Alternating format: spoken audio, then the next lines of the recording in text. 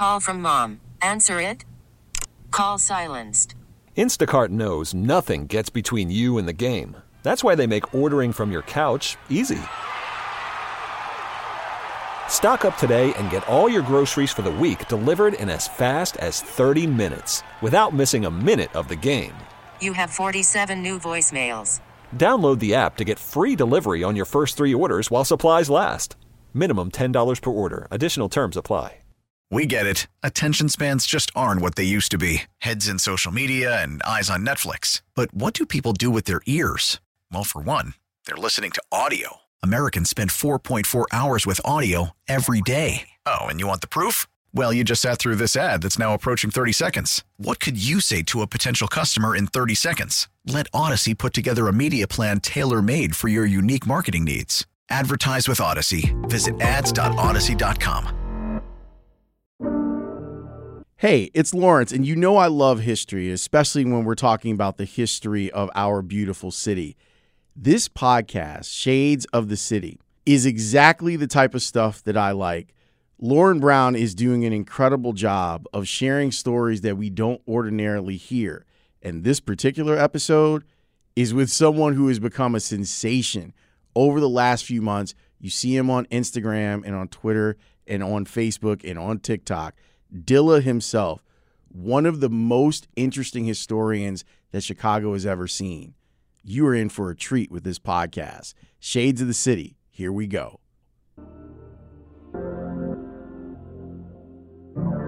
Hey y'all, it's Lauren, and this is Shades of the City.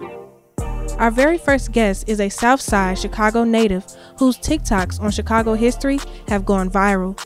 From being featured on The Kelly Clarkson Show to working on a Netflix series, Sherman Dilla Thomas prides himself on educating the next generation of Chicagoans and shining a positive light on the city. But TikTok is just a platform for him to discuss the things he already knew. From a very young age, Dilla's father taught him about Chicago history. That was his love language, right? Or how he and I, interacted together. So it was a lot of quizzes, right? What number east is, Jeffrey, right? If you couldn't say 2000 east, you couldn't touch his car, right? That kind of stuff.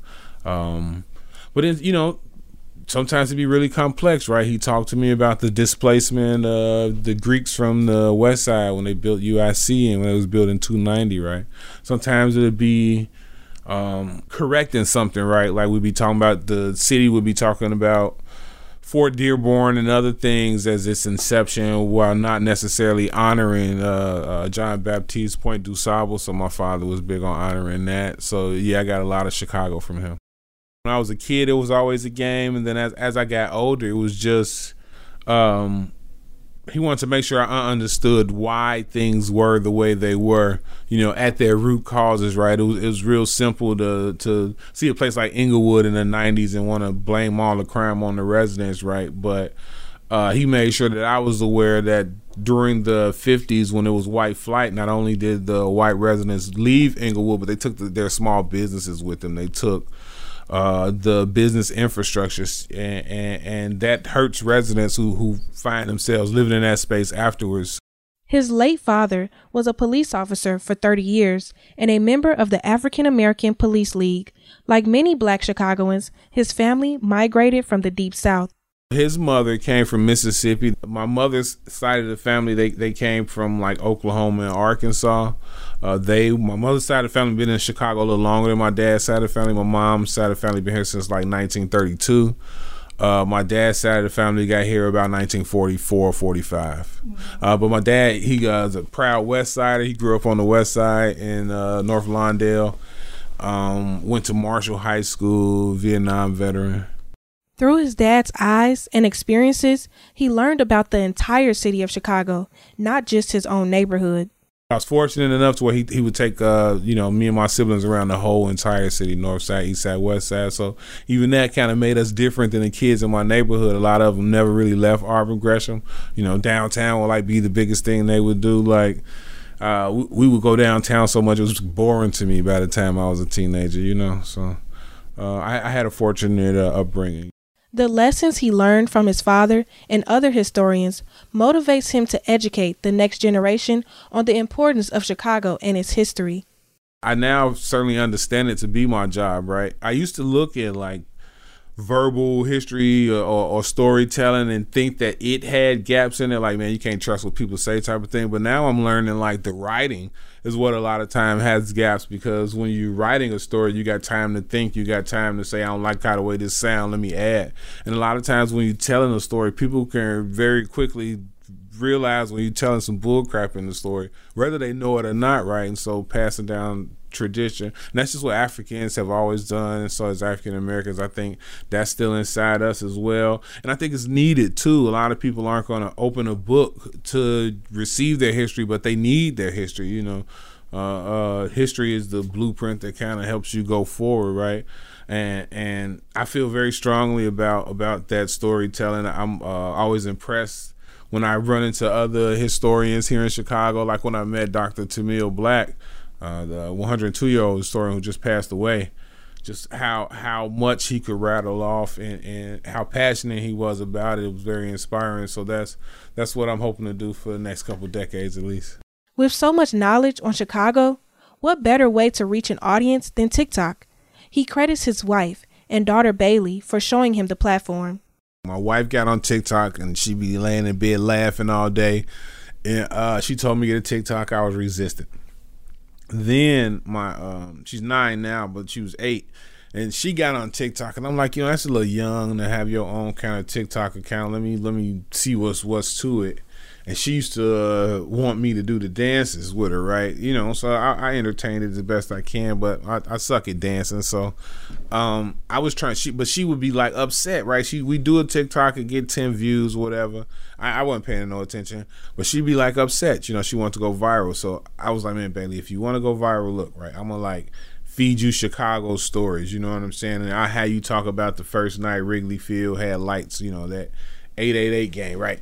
And I was like, yo, you a cute little girl. You're going to go viral in no time. Like, we're gonna build an audience, but it's work. You're going to have to read. You have to do this. And she didn't want to do that. That the history ain't her thing, right? That's what she told me. And so I did a couple just to show her, like, it would generate more views than the dancing. And I couldn't convince her to join. She'll make a cameo or something now, but she ain't going to do no research for me. But yeah, that's how I started. That's what got me going on the videos. And then compliments are kind of like addiction. People in the comments like, hey, do another one. Or sometimes I would be like surprised that people didn't know this simple thing or what I thought was simple, right? And then, like I say, that's just like what I do. If you on a long road trip with me, at some point we're going to be talking about Chicago, right? If I see another tour group downtown, and they're pausing, talking, I'm going to interject myself and continue whatever the point, or point out something else historical in that space. So I've always done it. I just think TikTok allowed for me to do it on a bigger platform now. And I'm big on like preparation plus opportunity equals success. You know what I mean? I've been independently studying Chicago for like 25 years. And the opportunity came and I was successful. He remembers his very first viral TikTok, focusing on Lower Wacker Drive and how difficult it is to navigate it, even as a Chicagoan. Just how people going back and forth in the comments, talking about how their GPS get lost down there. And then like older Chicagoans remember a different version of Lower Wacker Drive. It used to be really dark and scary down there. And then nobody knows how to navigate it, right? Except for like the people us who work downtown. But yeah, most of the time we get like 4,000 or 5,000 views. And when I made Lower Wacker Drive, I posted it. It had like 4,000 or 5,000 views. I went to sleep, and when I woke up, it was like 100,000. I'm like, oh, and, that's when I was like, okay, we might have something here. This is Upper and Lower Wacker Drive, a road here in Chicago that many Chicagoans have gotten lost on. And right now, I'm not going to be able to tell you how to navigate it. I can tell you why we call it Wacker Drive, though. Originally a part of the 1909 Chicago plan by Daniel Burnham and Edward Bennett, a double-decker road was thought to ease the traffic congestion on Michigan Avenue. Upper and Lower Wacker Drive will replace River Street and South Water Street. It was completed in 1926 for $8 million, and it was named after the commissioner of the Chicago plan, Charles Wacker. Charles Wacker was born August 29, 1856. He was a director of the Columbian World Exposition, and at one point he was president of Chicago Title and Trust Company. He's also famous for being part of the group that standardized the process for refrigerating beer. Hey, good job, Charles. Dark Knight and the Blues Brothers made Lower Wacker Drive famous, but if you get lost, just give a homeless dude $1, he'll help. I was doing one a day to start off. Just, I don't necessarily want to say intentional, but just people were asking for it, right? Like, it was so new, and then you know at the beginning you ain't no trolls, right? It's just like the people who appreciate your art, and so like people who live in other places will say, "Oh man, this is making me homesick." "Oh man, I didn't know that." Or teachers were saying, "I'm gonna play this in my class tomorrow. You should make another one." And so that was like inspiring me. And I had now some subjects I might research or just to add something more to the video. But in the beginning, like, I didn't need to research any of them. Those were just like Chicago stuff I casually knew. And so it was sort of easier to bang them out one a day. I just needed to find the B-roll just to go with them. And because I'm such a nerd, even I had some of those files like in a Google Drive somewhere. So it takes hours to edit them and do all of that. And I was new to using TikTok, so it really took time. And even as his social media following continues to grow, Dilla is dedicated to his day-to-day job as an area operator for ComEd, proving that he can balance work with creativity. I think a lot of us move in that kind of space, right? People like teach and go home and Uber, and you know what I mean? You might work for Amazon and then do DoorDash, right? So it's Chicago. Everybody work hard. You know, that's like kind of what we do. So it's a little rough. As an area operator, it's a demanding job. They can call me in anytime, right? It's 24 hours a day. I get a lot of forced overtime and stuff like that. So I just do, my rule is I don't think about nothing when I'm in front of the electricity, right? Because the electricity is unforgiving. And then after that, if I'm not directly in front of electricity, I just let them blend together. ComEd has been really gracious, like, just don't be abusive to their clock, right? But say if this conversation we were having right now, it was a phone Zoom or something like that, I could do that on the clock as long as I let a boss know or something like that. Like, hey, I'm finna be on this Zoom for 20 minutes. I don't have anything pressing in front of me. They've been really, really cool about that. I think because they recognize it's positive, so it's been like a hodgepodge. Now that Dilla has stepped into the world of content creation, I wanted to know how he feels about being an influencer. It's so weird to be an influencer due to like trying to teach stuff, right? It would be different if I was like one of the people just made like comedy skits, right? Like, I think that's your intention to be an influencer and to be in that space. It certainly wasn't mine. I just happened to use social media to disseminate history. And I don't trivialize it though, right? Like, it's people who work really, really hard to be social media influencers. Like that's what they want their job to be.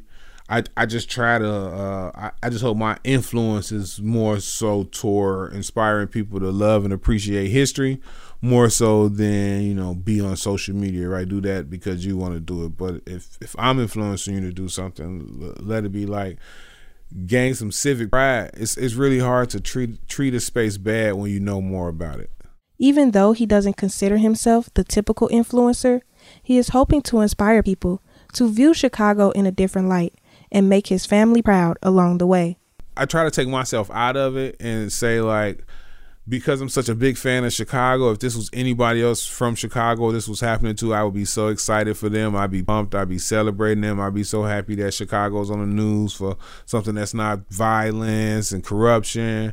And so as humbly as I can be about it, I'm happy that it's for those reasons. My parents are no longer with me, but I think about them and like how they raised me.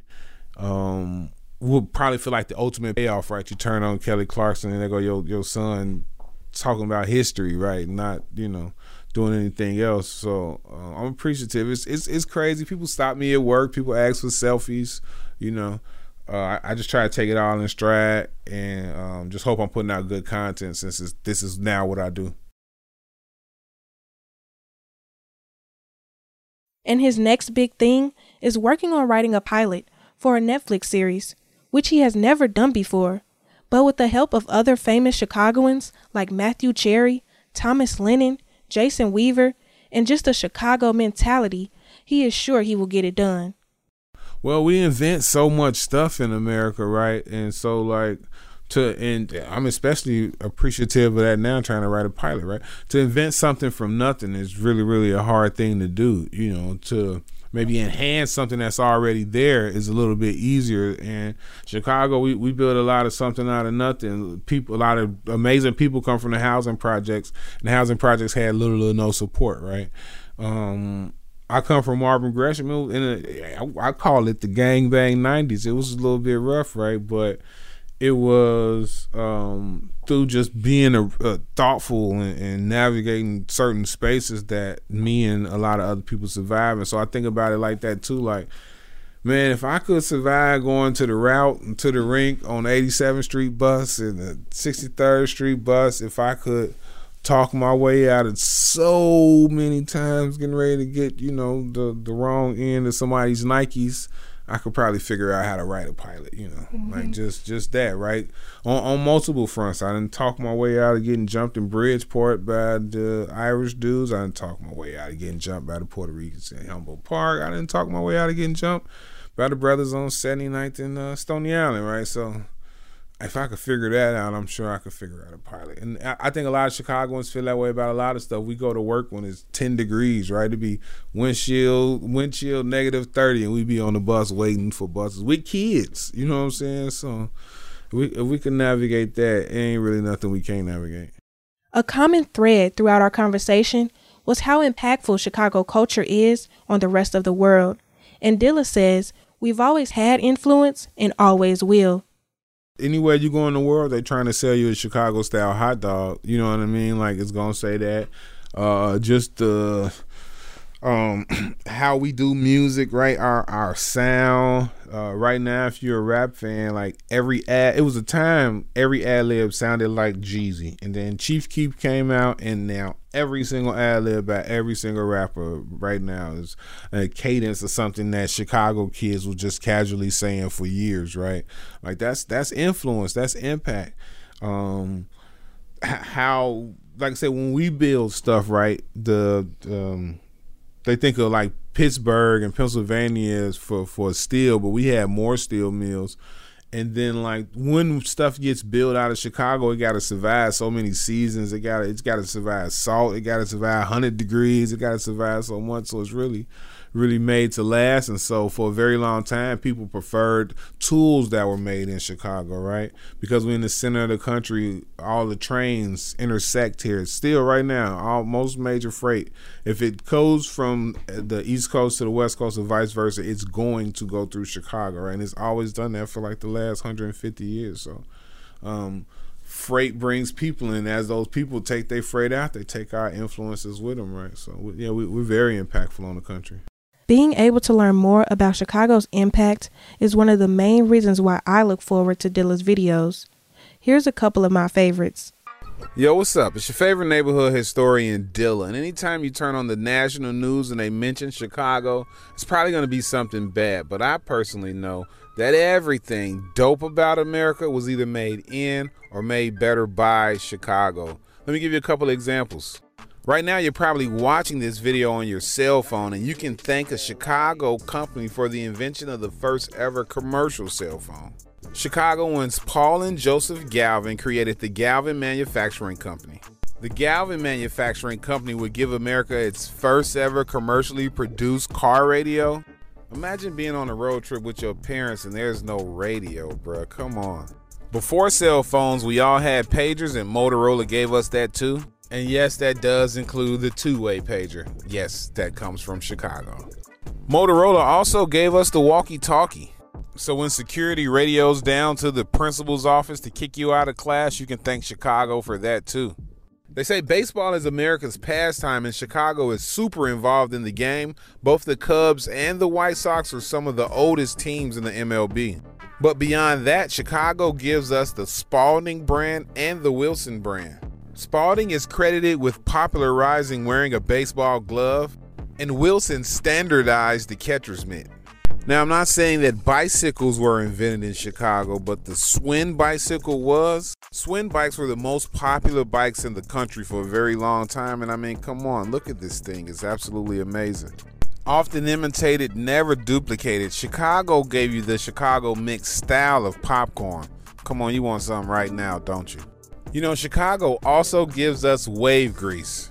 I'm not saying we invented hair grease, but I'm saying we invented wave grease. So the next time you see somebody taking off their do-rag for a wave check, you can thank Chicago for that too. Greatest city on earth. Shades of the City's mission is to serve the community and the people. Through our podcast, we want the people to have a chance to tell their story, just like Dilla. I think that's what you're doing is cool. I think the format is cool. It meets people where they are. You get a sense. People are more relaxed when they are, right? Sometimes when you go down to a station or something like that, you put on airs, you know, you're going downtown or whatever. But then also, it's mutually beneficial because maybe the reporter or the journalist isn't from that area. Maybe they might have had preconceived notions, right? So you're able to change people's perceptions, right, with personal interactions. So that's a good thing. And then the audience, if they trust or have a relationship with the correspondent, maybe they'll also visit that, you know, that neighborhood. Maybe going out to the neighborhood, it might not cross your mind today, but you, I remember when I went and interviewed Dilla, I saw that Afro Cafe, right? I might want to stop there. Like those type of things really, really matter, and they radiate out and make the city better. To stay up to date on what Sherman Dilla Thomas is doing in the community, follow him on all social media platforms at 6 FIGGA_DILLA. And if you want to tour the city through his eyes, go to ChicagoMahogany.com to go on a Chicago Mahogany tour across the city. This show is produced by me, Lauren Brown, co-produced by Jillian DeGroot, and overseen by managing editor Jay Zawoski. From WBBM and Odyssey, this is Shades of the City. Be sure to subscribe on the Odyssey app, Apple Podcasts, or wherever you get your podcasts.